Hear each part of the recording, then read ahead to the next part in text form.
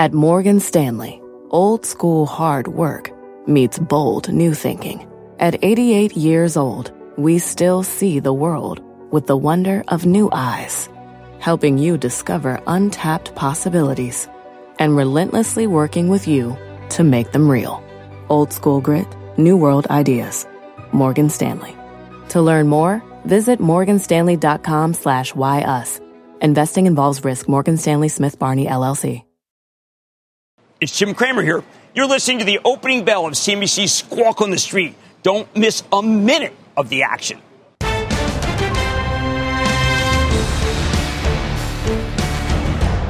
Good Friday morning. Welcome to Squawk on the Street. I'm Carl Quintanilla with Jim Cramer, David Faber at the New York Stock Exchange. There is one story this morning, and it is jobs. 266,000 jobs created in November, crushing estimates and taking the unemployment rate back to a 50-year low of 3.5. We got it covered top to bottom. We'll talk to Larry Kudlow after the open. Europe has extended its gains this morning, and yields highs of the day with the 10-year approaching 186 now. Our roadmap begins with that Blockbuster jobs report. Futures point to a strong rally at the open as employers add 266,000 jobs last month. Plus, top White House economic advisor Larry Kudlow is going to join us. It's a first on CNBC. Of course, we'll talk about jobs, the markets, and who knows what else. And Uber safety concerns. The ride-sharing company disclosing thousands of assaults in the past couple of years. That stronger than expected November payrolls number boosted by hiring in healthcare, restaurants, and transportation. The return of those GM workers from their strike also played a role in auto parts. Wages up 3.1 from a year ago, Jim. We were looking for a little bit less than that, which has some wondering whether or not inflation is returning to the narrative. Well, I think that you can actually look at a couple of numbers different ways. If you actually adjust the cost, you don't see that. You just see 1%. I will say, as I said in that tease I did with the people from Squawk, this is sometimes you get these really good numbers, and they're really good numbers. And you just, if you try to find fault with them, it leaves you unable to, when there really is a bad number, to find fault. Well, I'm not saying wage growth is a fault. No, I'm just saying that we create a lot of jobs in the country, and maybe, I know this is heresy, maybe the workers are making a little more money, and maybe that's good, is what I'm saying.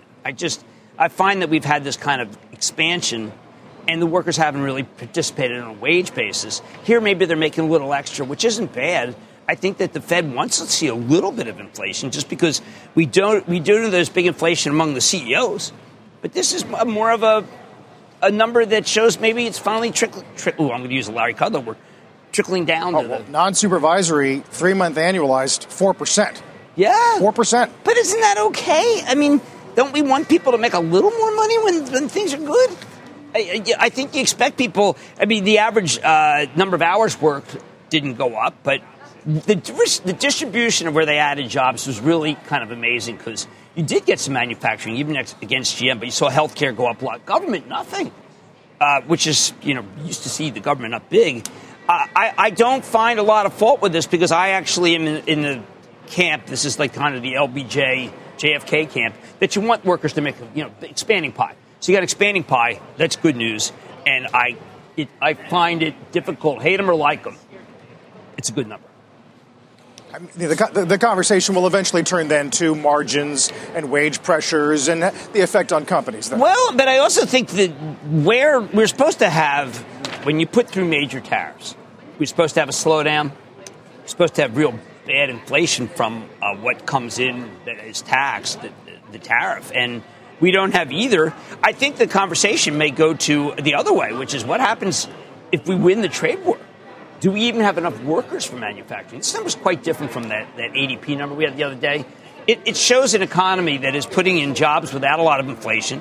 50 years ago, we had this, but we had a huge amount of inflation. Then we had a recession. We had stagflation when we had these numbers last. Now we have the opposite. So I think, and I was listening to Squawk, even the card-carrying Democrat was saying that it's a pretty good number, although he blamed it, he cited that it was a Janet Yellen economy. There's a fellow in Squawk Box. He seemed like a nice fellow. 205,000 3-month job growth pace. Like private sector making up about 200,000 of it. I mean, it's obviously largely there. You pointed out government not. And right. Services sector, obviously, the key here, as you pointed out, healthcare as well. But overall, good.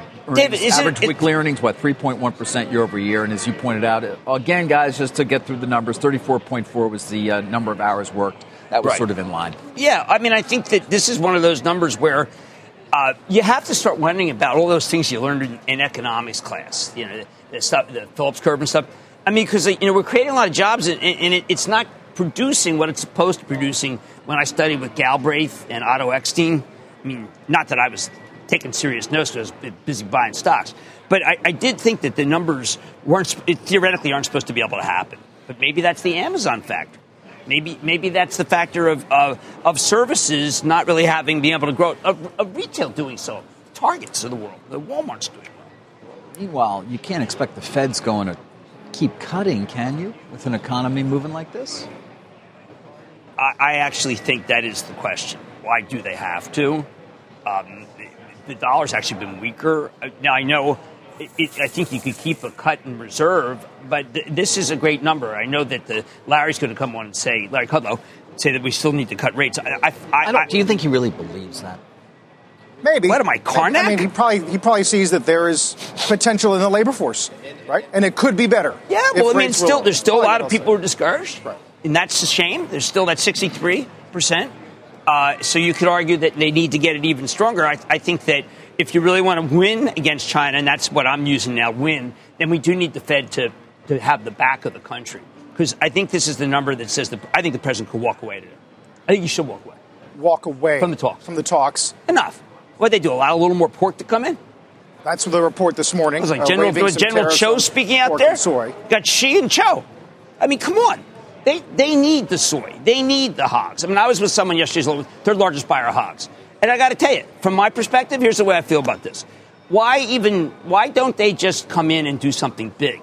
Because I think the president now has the ammo to say, listen, guys, the talks. All right, so the job numbers you think give the U.S. the leverage to just not worry about it. I know I'm a harder line. I'm a harder line than the president. I'm a harder line than Navarro. I'm a harder line than Navarro. Well, I don't know.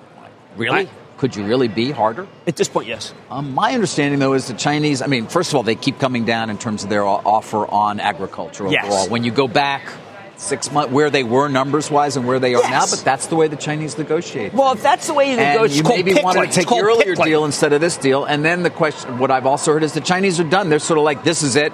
And now the negotiations between Lighthizer and Trump. I like that. I will tell you, I deal with a lot of retailers. 50% was from China on average. Now it's about 35-40. You keep these talks so that they don't conclude. It might get down to 25. And then what happens with the Belt and Road Initiative? Hey, you see that? Did you see the stuff about the World Trade Organization?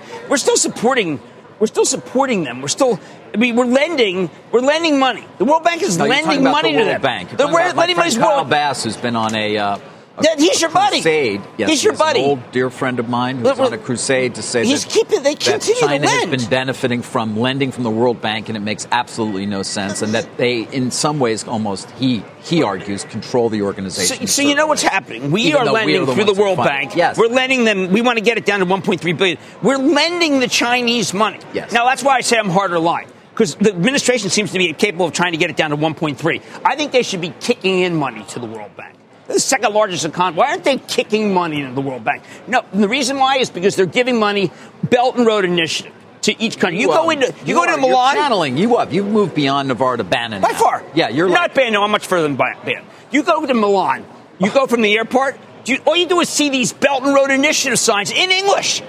That the Chinese are giving money directly to Italy. Meanwhile, they're using our money from the World Bank to give the money to Italy and Venezuela. Not that I want to conflate those two, because one place is just dynamite. Venezuela needs as much as it can get. That's the I'm sorry. You compare. I'm not. I am. Let's hear where Larry Kudlow is. We're going to what? Well, I think he still wants to do trade. He's still in the James Bond, and I'm in the Goldfinger. No, Mr. Bond. I want you to die. Meantime, other corporate news this morning. Uber says it's received more than 3,000 reports of sexual assault during 1.3 billion rides in the U.S. last year. Its first biennial safety report, the company says that was down 16% from a year earlier and details efforts for further safety improvements. Average of 3 million rides a day, 3,000 sexual assaults, 107 fatalities, 19 fatal physical assaults.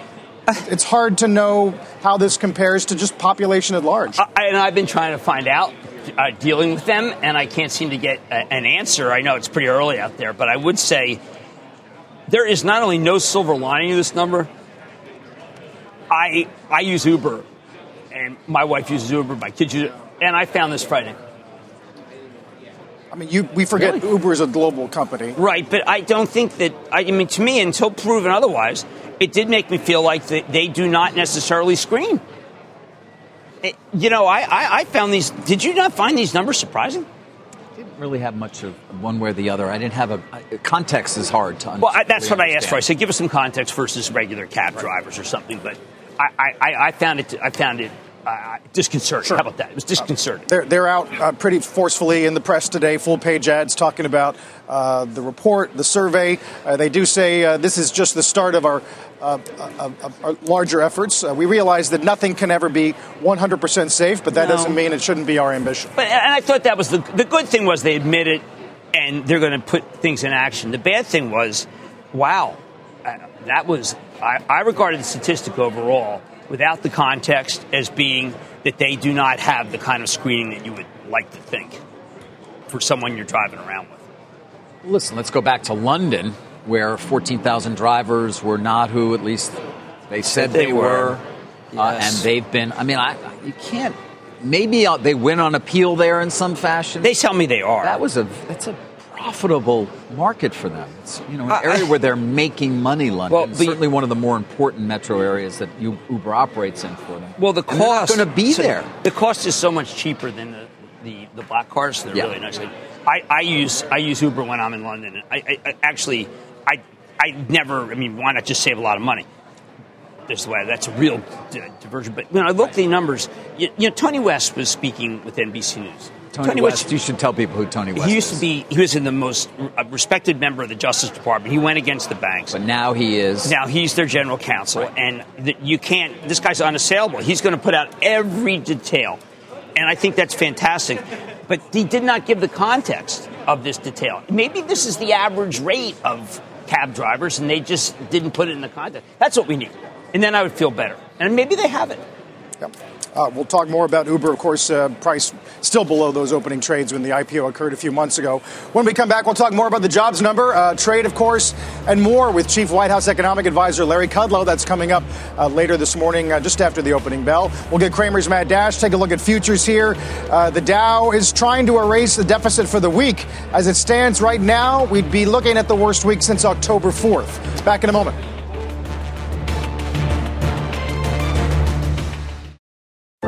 What's on the horizon for financial markets? At PGIM, it's a question that over 1,400 investment professionals relentlessly research in pursuit of your long-term goals. Specialized across asset classes, but united in collaboration, our teams provide global and local expertise. Our investments shape tomorrow, today. Pursue your tomorrow with PGIM, a leading global asset manager.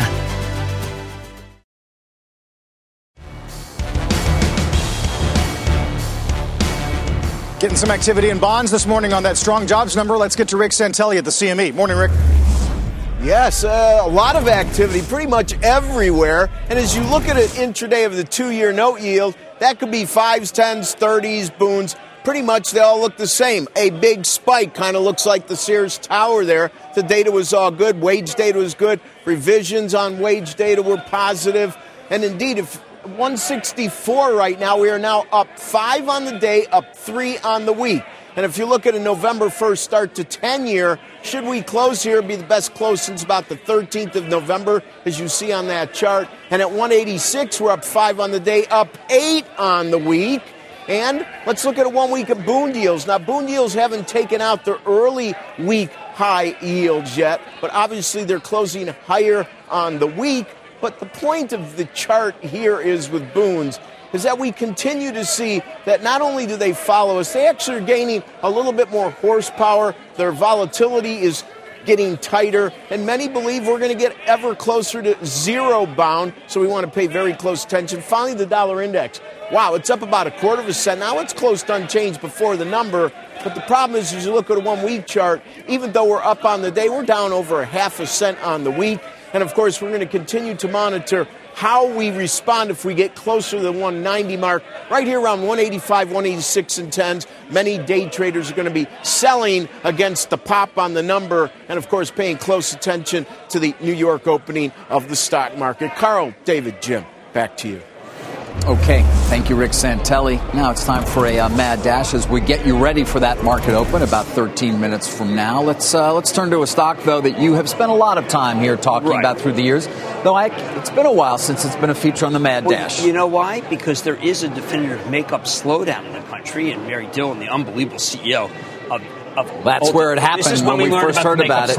Lack of contouring. Contouring suddenly became something people weren't doing. How the heck did you know that? Because I remember that. Okay. I read that conference call that day. And people are using less makeup, but there's still people putting makeup on there. A lot of this, David, is the Instagram. We're wanting to know, is that Instagram revolution slowing down? On likes, can't tell. Right. But they still managed to put up a 3.2% comp store gain. They're doing a lot on skincare, doing a lot in the back end, and the loyalty's doing all. So a lot of people felt like it was going to continue and short position build up, and it turns out that they've been able to stabilize despite what is known as a classic cyclical makeup slowdown. So Mary Dillon, most impressive, really a good conference call. When you have a slowdown and they can do 3.2, can you imagine what happens when we get new, refreshed makeup lines? Right. And the skincare is making up. It's not as big as makeup, but that's something, by the way, Estee Lauder's been doing both skincare and makeup. Estee Lauder's a preferred vendor to Any idea how long these cycles, this down cycle, or that's an interesting question. Last, I mean, she actually addresses, when we had the last one, they don't go long. But you know what? In between, they're doing so many things technologically, and in the back end of the store, they're doing working with you about how to make yourself look better, which is something that a lot of us could use. I've got to tell you, the last one down cycle, said the most recent growth cycle started in 2014, so that was a 5-year cycle. Wow. So, okay. You mean 5-year lean years? No, I don't know. It's not good. It's not a great cycle for Ulta until... I know. You thought I was going to do Tractor Supply, didn't you? Used to be the key to this market. I know. All right, we got a lot more. Speaking of the market, of course, as well, President Trump's chief economic advisor, Larry Kudlow, our former colleague. He'll be joining us to talk jobs and a lot more. More Squawk on the Street right after this.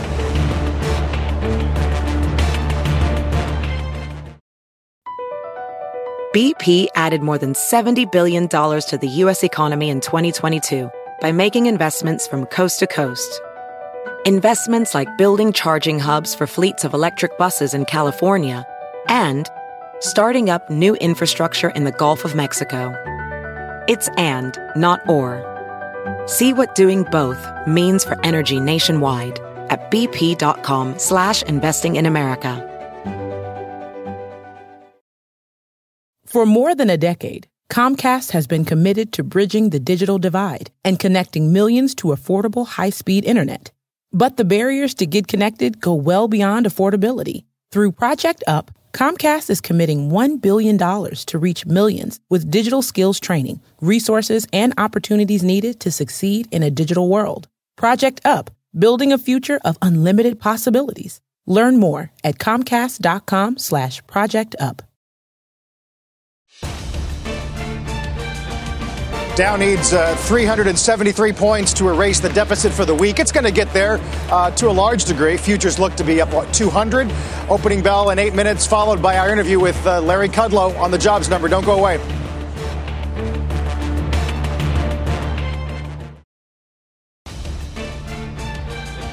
You're watching CNBC Squawk on the Street, live from the financial capital of the world. Opening bell in 5 minutes on this busy Jobs Friday. If you missed the number, 266,000, well above the estimate of 187. Unemployment rate down to 3.5.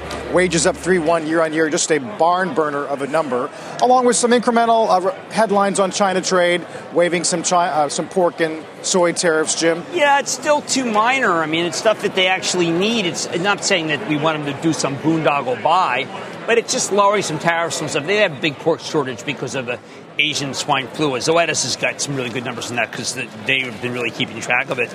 That's not what the president wants. The president wants a serious buy, and that's not it.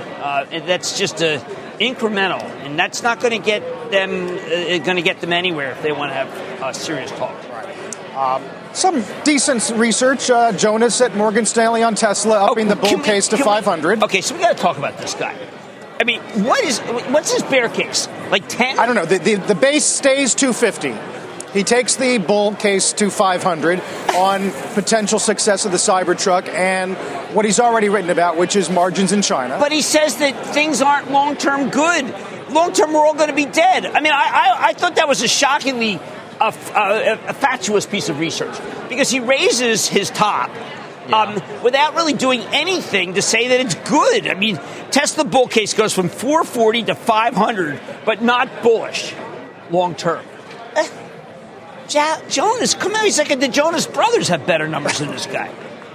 He's talking about the Cybertruck by year-end 2024 selling 100,000 units at 50,000 apiece, 20% EBITDA margins. That's probably more than people are thinking right now. Much more. That's why I say that if I read him and I said he's the most bullish guy. But after all this stuff, he pulls back, says back, look, I'm not a bull. I mean, you can't have it both ways. You can't raise your price target and stay negative.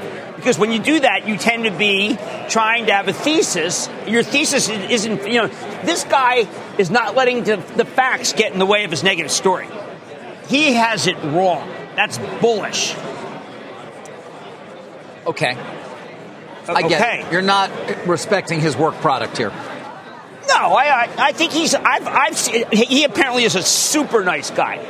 I mean, some people say he's a nice guy. I say he's a super nice guy. Some people say he's a good analyst. I say he's a great analyst. But he is a little off when you raise your price target and stay negative. Tesla's stock price is well off its lows. There was a point at this year, as you guys well know, where it traded well below even $200. Well, I mean, doesn't that say something? I thought when they threw the rock through, that was the bottom line for me. When they threw the rock through the window, I said, if this thing sells, if they get a single sale, and no, it's like, and now I'm like, what my kids are saying, Dad, what are you thinking about the pickup? I said, no, I'm an X guy. All I know is anybody I speak to who owns a Tesla loves it. Yes. Do you see the inch out? Have you really? I mean, some concerns cars. about service, right? There's some, if something goes wrong, it takes a while to get it fixed. Okay. There's no dealer network. But overall, I would say overall, they have very high customer satisfaction. It's such a great product. Based on an absolutely flawed me saying, do you like your Tesla? And everybody's like, I love it. Now, how about the big screen? I mean, I don't want to get too granular, but they're fun. And most cars are not fun. And the other day there was an analyst who said all the other pickups may be crummy. I thought that was hard on. Yeah, I have an F-Series that I bought, but for Ford. Well, Phil LeBeau read that quote to Mary Barra. Yeah. And she said she's just all about the customer. Yeah, Mary Barra really demonstrated that she is, but I really feel that Tesla, the Jonas piece is just, he's got to come out and say, look, I'm incrementally more positive. You cannot use a huge price target and then say, hey, listen, you know what I don't like? You can't do partly that. how Morgan Stanley does things, right? In general, there's a large disparity between their bull and bear cases. Industry view cautious. I mean, I don't know. I found it. I used the word fatuous. I have to. Bear case $10. Come on. Bear case $10 in Tesla. I mean, Elon Musk, listen to me. I apologize for a $10 bear case because I'm from this industry. There. Let's get the opening bell and the S&P 500 on this Friday morning at the Big Board Forum Energy Technologies, an oil field products company over the NASDAQ, cannabinoid company, Kronos Group. Kronos. Yeah, that did not have a 2-for-1 split. I want to tell people that was not a 2-for-1 split.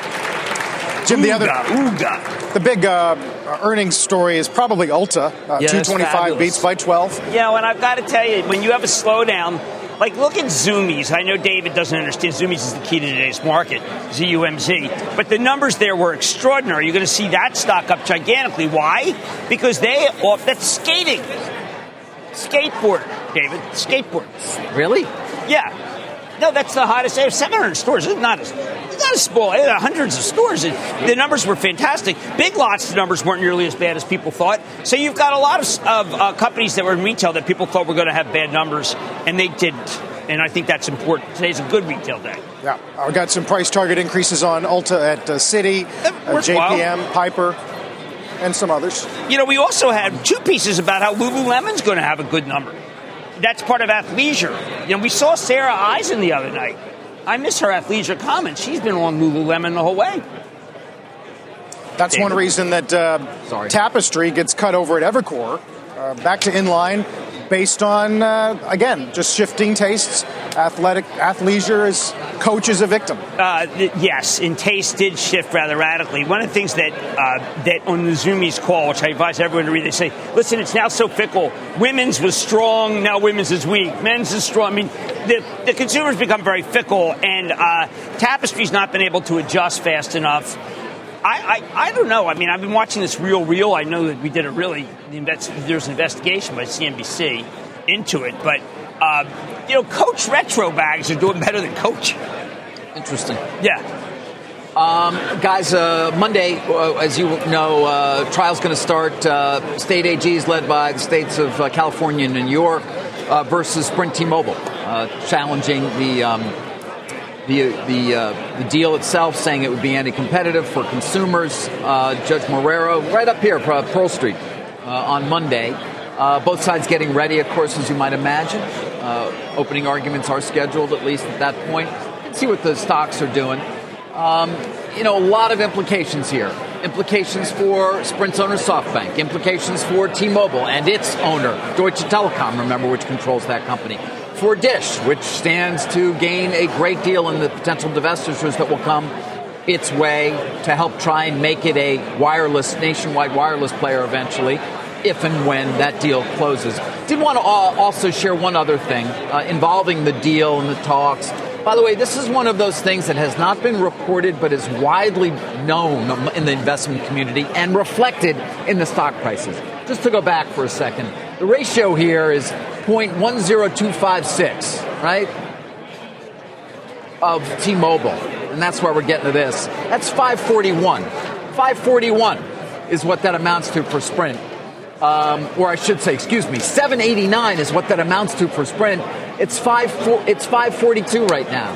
So that's the biggest percentage. And you see it on the bottom of the screen, that, in fact, T-Mobile is talking about, and expected to want to cut the price is not a mystery to the market. There is a chance that the states win in court, and what that would do. They don't even have a merger agreement. It's expired in the sense of anybody can walk away at any time. They haven't extended it.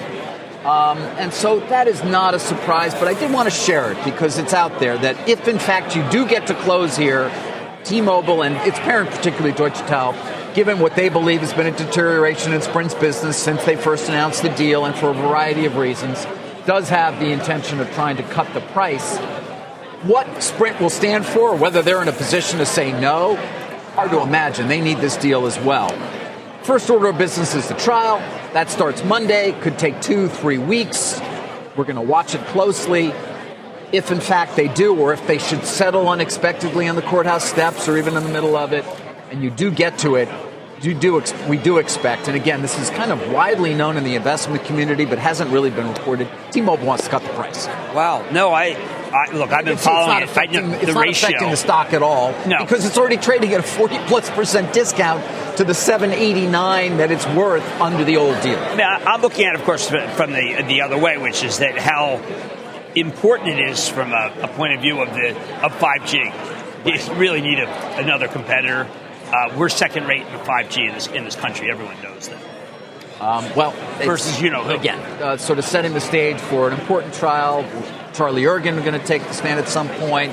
Executives from T-Mobile. Are you going to go? Course. Are you going to go? Try and go? Yeah. At some. That could be great. You're going to sketch? I will sketch. Sure. I'm the worst artist ever, so I'll just draw a big circle with a couple of dots. But you did just talk about an untold story. I mean, this deal, we're waiting for us. We're waiting. It's been waiting. We're going to keep waiting. Okay. For a long time. But that's great. By the way, when it comes to waiting for a deal, don't wait for Alexion to ever do a deal, the pharmaceutical company. Interesting story here this morning. They out Elliott, essentially. Elliott was in there. We didn't know. And Alexion this morning issues a long press release in which they basically say, we had a constructive dialogue with all of our shareholders, and we recently engaged in good faith with Elliott Advisors, including their recommendation that we immediately launch a proactive sale process And they say the board unanimously decided conducting a proactive sale process would not be in the best interest of shareholders and the patients we serve at this time. However, in the interest of transparency, we feel it's important for all our stakeholders to hear about our decision directly from us. They also go on to say that they were not approached by anybody, that they have the benefit of their board's exceptional industry backgrounds, investment experience, M&A leadership, and in deciding it would be inadvisable to follow Elliott's recommendation, they considered, among other factors, it's highly unusual, if not unprecedented, for a biopharmaceutical company of our size and maturity to proactively launch a sales process. And so I thought that was interesting, Jim. Why is the stock up? I guess nobody even a possibility that Elliott's going to keep pushing. They do have a previous board member who agreed, by the way, with the rest of the everyone thinks this one's, that is, David, everyone thought this is one that's in takeover talks every single second. Right. Everyone's been saying this is the next one. It's obviously not. That's why I'm surprised the stock's up. And they also say to eliminate confusion and inaccurate information in the marketplace, to date, Alexion has not received any indications of interest to acquire the company, nor have we rejected any such inbound proposals. So that's Alexion's story there this morning. But interesting when they choose to get ahead of the activists, so to speak, and say, here it all is. That's a highly unusual statement. Yeah. I thought for sure they've been approached. They've got some interesting drugs. Oh, well, there you go. It's an earnings story now, David. Exactly. It's an earnings story. Right. Guys, best Dow gain since November 1. S&P has actually gone green for the week, or did for a moment there. We're just hovering right around that level at around 31.41. Financials are working. JPM 135, Jim, is an all-time high. Yeah, look, you've got rates up, and that is driving that. But, what's funny is the pharmaceutical stocks are up, too, and they're not the ones that... Look at Johnson & Johnson, which has been just a bit of a dog because of the plaintiff's bar. But that stock's up $1. So you've got this... I mean, it's not even Goldilocks, it's Weirdy-locks. Yeah. I mean, you have the drug stocks up at the same time as the bank stocks. Although D.R. Horton, the biggest loser right now. Well, are we going to start hearing this? Oh, no, that was a brutal... there they said Lenore's good. In that, I thought that D.R. Horton, they said its time has passed. I don't agree with that. So it's not a reflection of somehow that rates are going to go higher? No, I think it's just a shuffling of the guard. I would have stuck positive with every one of those, but I think they want to distinguish how great Lenore is, and that Lenore is great. I mean, so that's an important call. It's really financials and then materials, too. You look at... Freeport, some other names, Jim? A lot of people feel that that's China being back online. Now, this is like Tech Resources and the Nazarian brothers. David, they saw some unusual option activity in Tech, TECK, the other day. Did they? Yeah. Okay. It's unusual. Unusual. Well, Tech is China. We know that. You buy Tech, that's a proxy for Chinese growth. And it's got a lot of buyers. Yep, 3M obviously helping lead the Dow. All 30 Dow components, by the way, are higher. This is, can we just say that it is, again, I want to stress how unusual it is. This just seems like a big buy program, of which I would rather see real buyers, that's buying everything in the S&P, including companies that wouldn't necessarily be the ones you wouldn't go for healthcare on this. Well, we don't know what the machines are doing. We haven't talked about them in a while. It is the machines. Yeah. I mean, like 3M is up gigantically. There's no indication that 3M is doing better, but there it goes. Go walk up to Soho or wherever Two Sigma has their headquarters and ask them. Is that like a co-locational? No, Two Sigma, I mean, they're enormous, right? What are they, 70 billion? I don't know. David I meant like that's the closest you can get, so they can buy faster than... No, they're not doing that kind of stuff. They're just doing they got all the PhDs, running all the data, all the programs, and doing all that stuff. Oh my God, when you look at the board, even colorblind people know it's up. Guys, this is a story I mentioned the other day, and it's a small company, I know, but I kind of enjoyed this. Instructure, remember they got bought by Thoma Bravo? Yes. And it's a take under. I know. And then their large shareholder, Rivulet Capital, which owns about 5%, came out and said, we're against this. Yeah, cry me a Rivulet. You guys didn't do the work. They come out, Instructure, and said, really? We spent 11 months. We had 19 NDAs. 19. We've been working on this. Since mid-June, we entered into non-disclosure agreements with 19 financial sponsors or strategic parties that expressed interest in a possible acquisition. We didn't do our work. We tried the best we could. This was it. Summa cum laude, guys. Yeah. In nothing. In structure. Still trading above.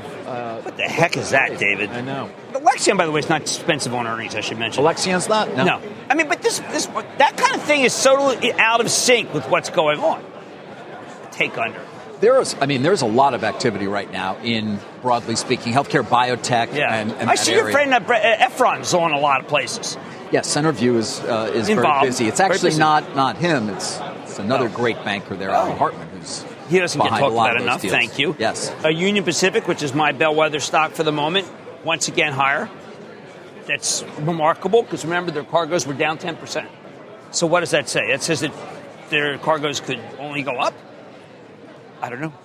Well, that's what we were saying about rail traffic earlier in the year, and then it got worse. Yes, I know, but I guess I should have focused on the stocks, not the business. Meanwhile, as we're talking, OPEC and Russia agreeing to cut 500,000 barrels a day for whatever that means. We'll hear from Brian later in Vienna. Right, Brian's been doing unbelievable work there. I will say that 500,000 barrels, U.S. can make that up if they decide to turn the spigot on, which is why the 5-year curve remains below where things are now. 5-year curve is still like 53. It's not, things are not great in the oil patch. And I thought that had been the biggest gainer. That had been the job creator for a long time. That's no longer the big job creator. That's right. By the way, Aramco will start trading on Wednesday next week. Yeah. Next week's going to be nuts. It is. Fed meeting, UK election, tariff deadline, Aramco, and House Judiciary, all in the next 5 sessions. I have vowed not to sleep next week. Really? I know that's Dr. Oz says it's very bad for you. I continue to believe that, but you defy that every day. Well, I was out there with the Chipotle guys last night at Bar San Miguel. No slowdown. No? Boy, is that company doing well. Oh, my.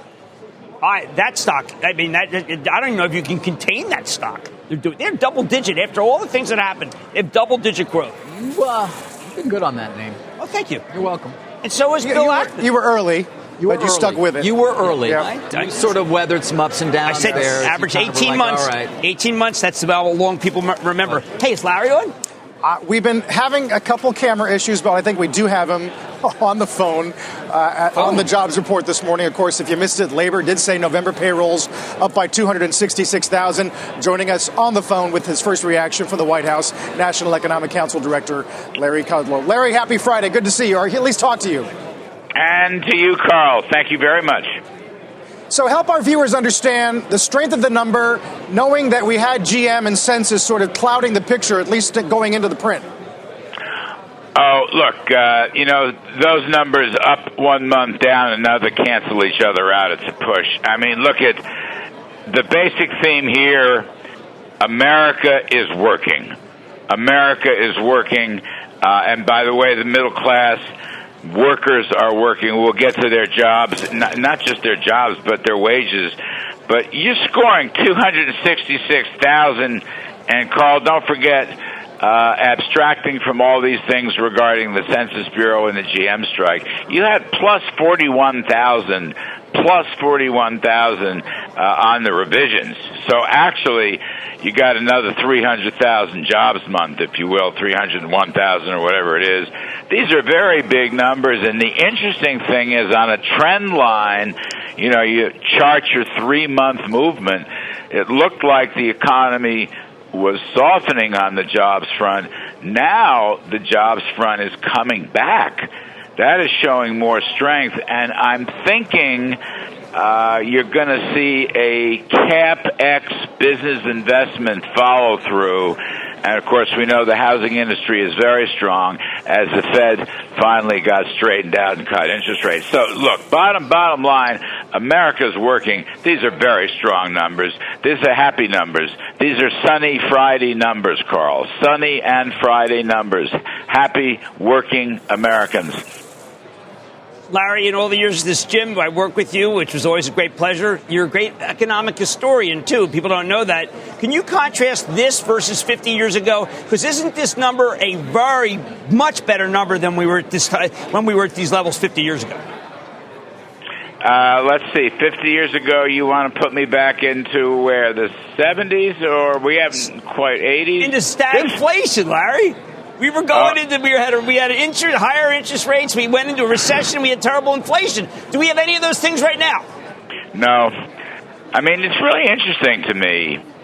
So you're at 3.5% unemployment, dropped down a tick. Inflation, by the Fed's numbers, 1.4, 1.5%. So let's get this right. 3.5% unemployment is how much? A 50-year low, some odd? And at the same time, the inflation rate is about 1.4%. You know, it's sort of very cool here. We are having growth and jobs and wages. Maybe we'll get to the wages in a moment. We are having all those solid growth, prosperity things without any inflation. We have a steady, reliable, dependable dollar, which I think helps a lot. And so all these Phillips curves are broken, Jimmy. It almost doesn't matter. It's like if the unemployment rate were 10, the inflation rate would be 1.5. The good news is the unemployment rate is 3.5, and the inflation rate is 1.5. And I think over a couple blocks from where I am, in that big building with all those econometric models and hundreds of thousands of PhDs, I think they're finally figuring out that more people working successfully is a good thing, not a bad thing. I don't want to be inflation too. Right. I don't want to be brash, Jimmy. I don't want to go out on a limb. But you've heard this before.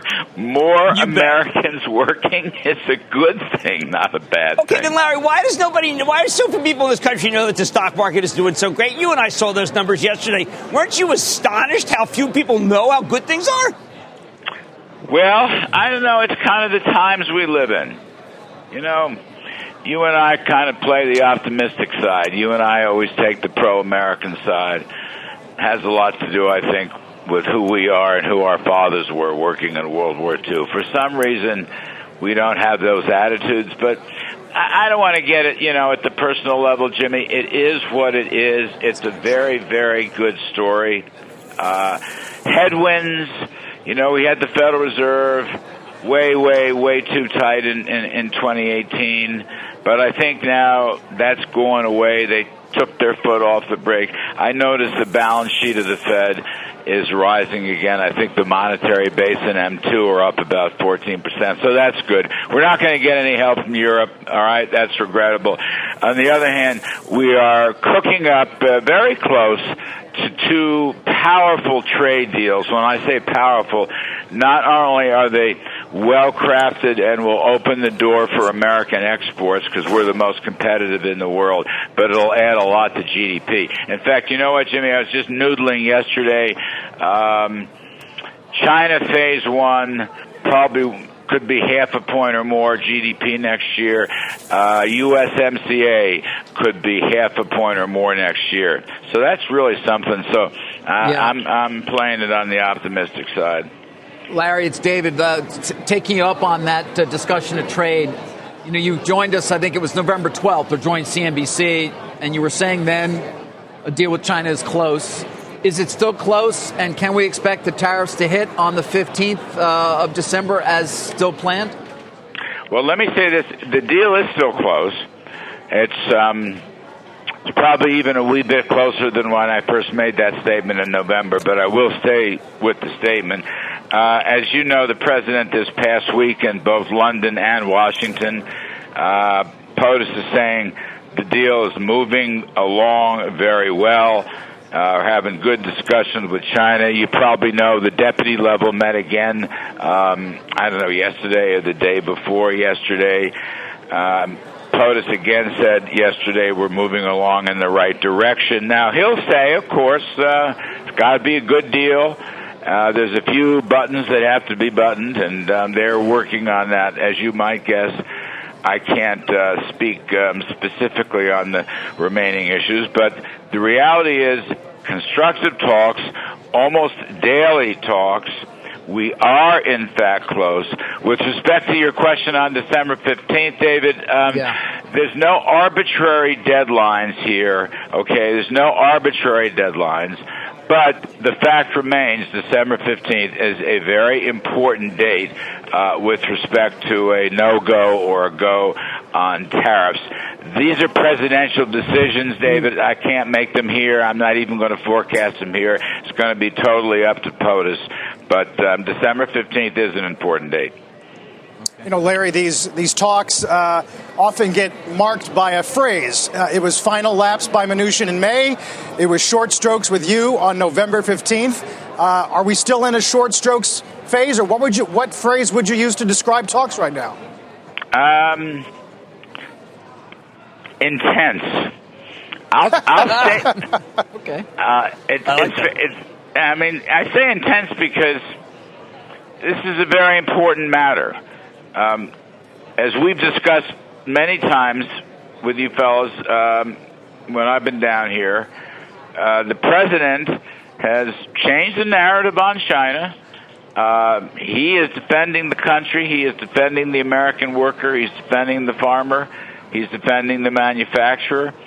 And unfair trading practices that have been used by China for many years, President Trump will not tolerate that.